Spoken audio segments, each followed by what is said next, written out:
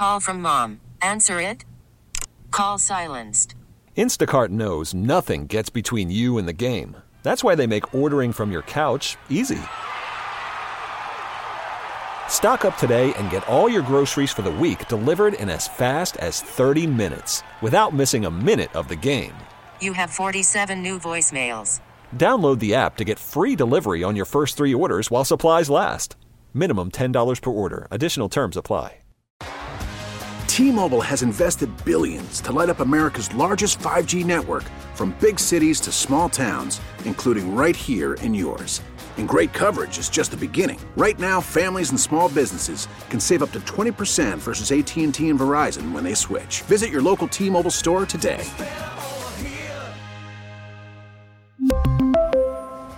Plan savings with 3 lines of T-Mobile Essentials versus comparable available plans. Plan features and taxes and fees may vary. We're back with more of Sabres Live, presented by Seneca Resorts and Casinos. Nothing else comes close. Ross getting it in front. A backhand in front. Hasek with a miraculous save on Quats. Do you believe?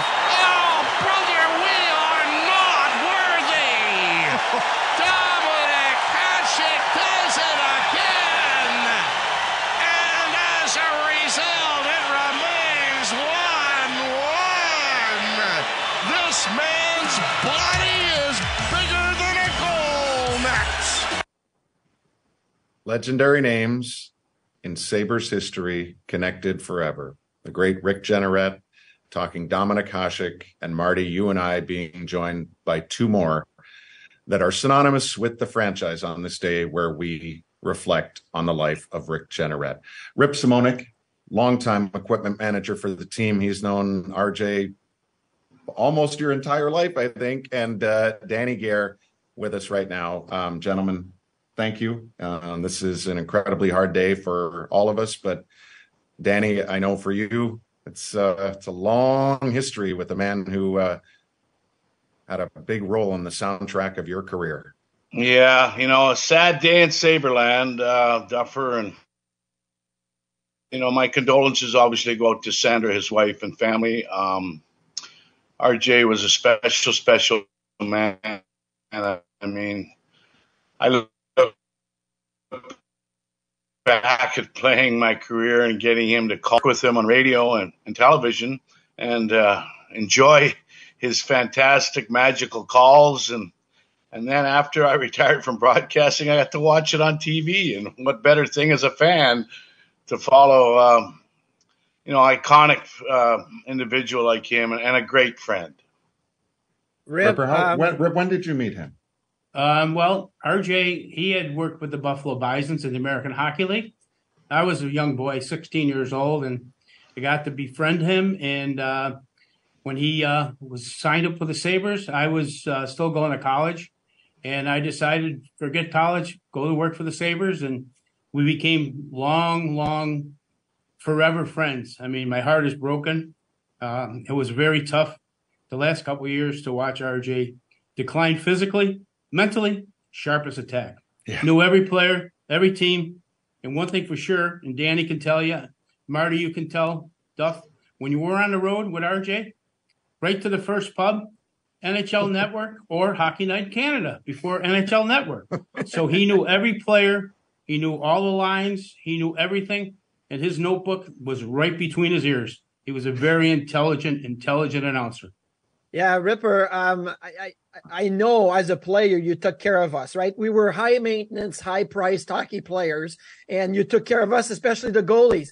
But did RJ ever needed things from you? Did he ever ask, hey, Ripper, I need this, Ripper, I need that? Like, was there that relationship as you, the head equipment manager with the players, but also a guy that helped RJ with whatever he needed?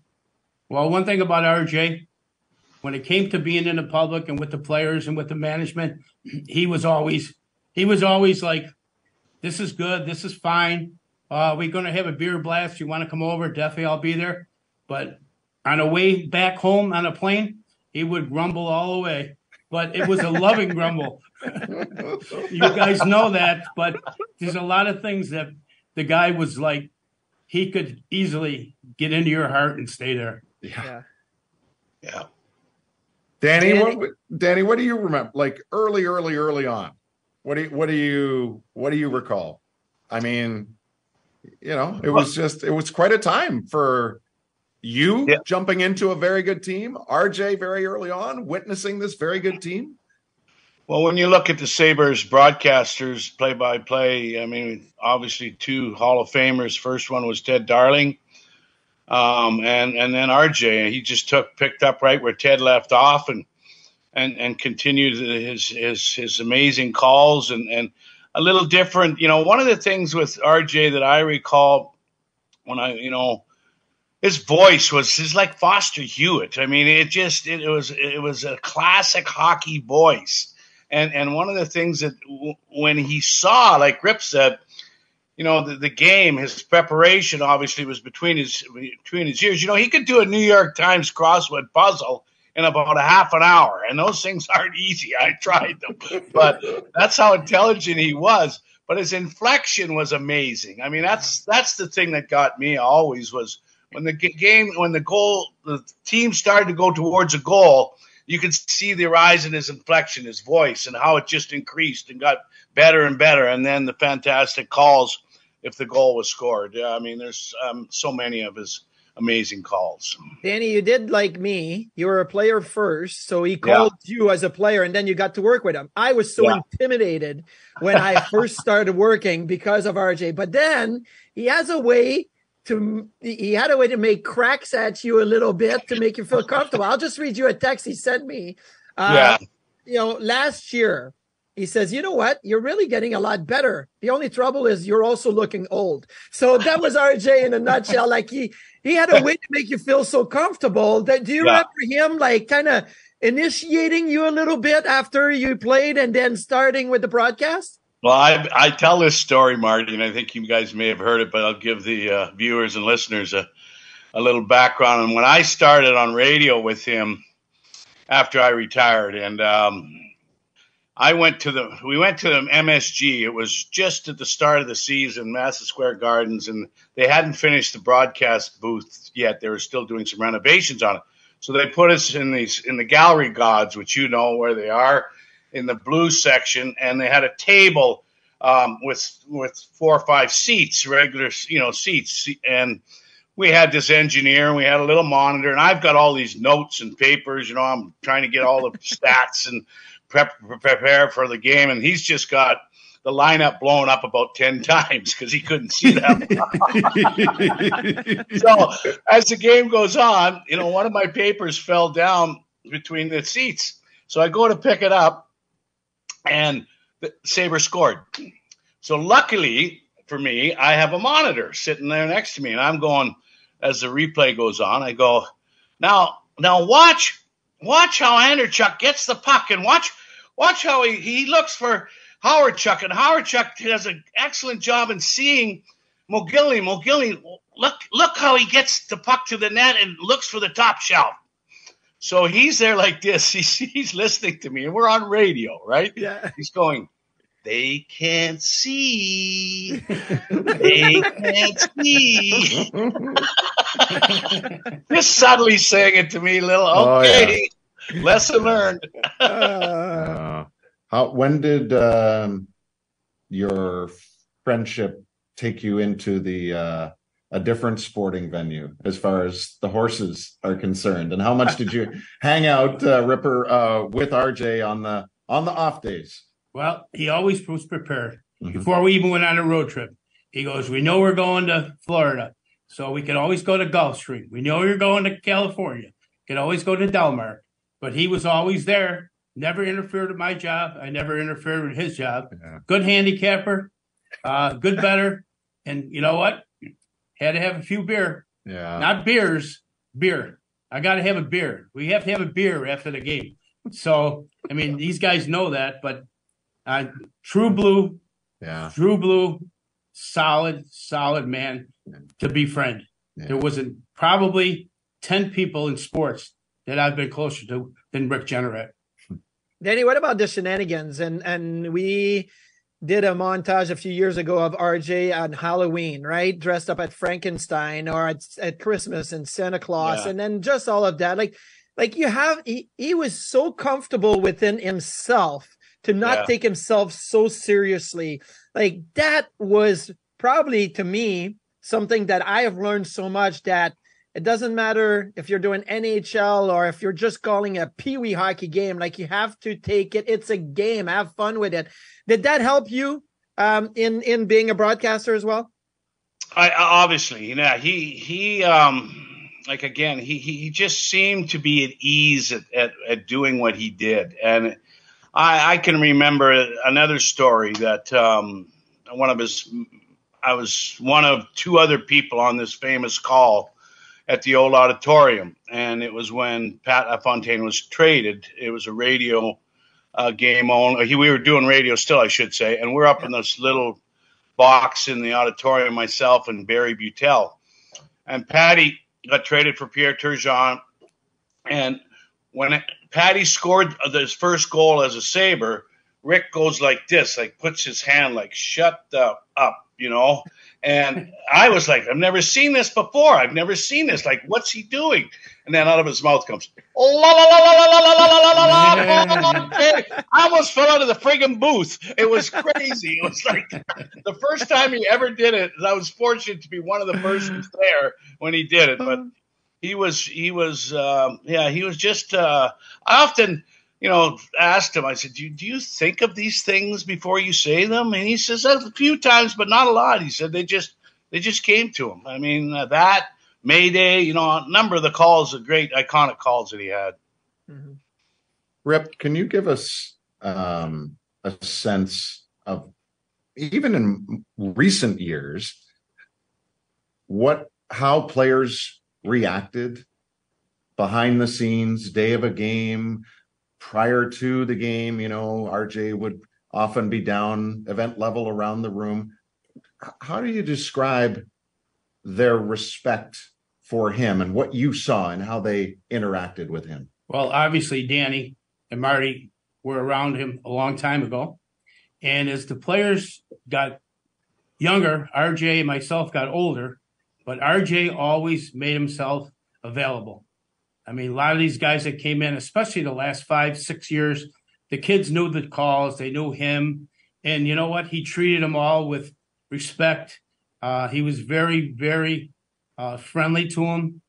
He very, very well wished every guy there, whether they were a superstar, whether they were a fourth liner, third string goalie, didn't make any difference. One thing that RJ never, ever did, no matter what your status was on a team, he always treated the players with respect.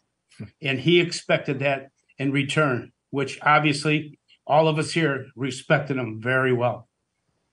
I think respect is a word that we need to remember, because there was games where I was terrible and RJ would say something.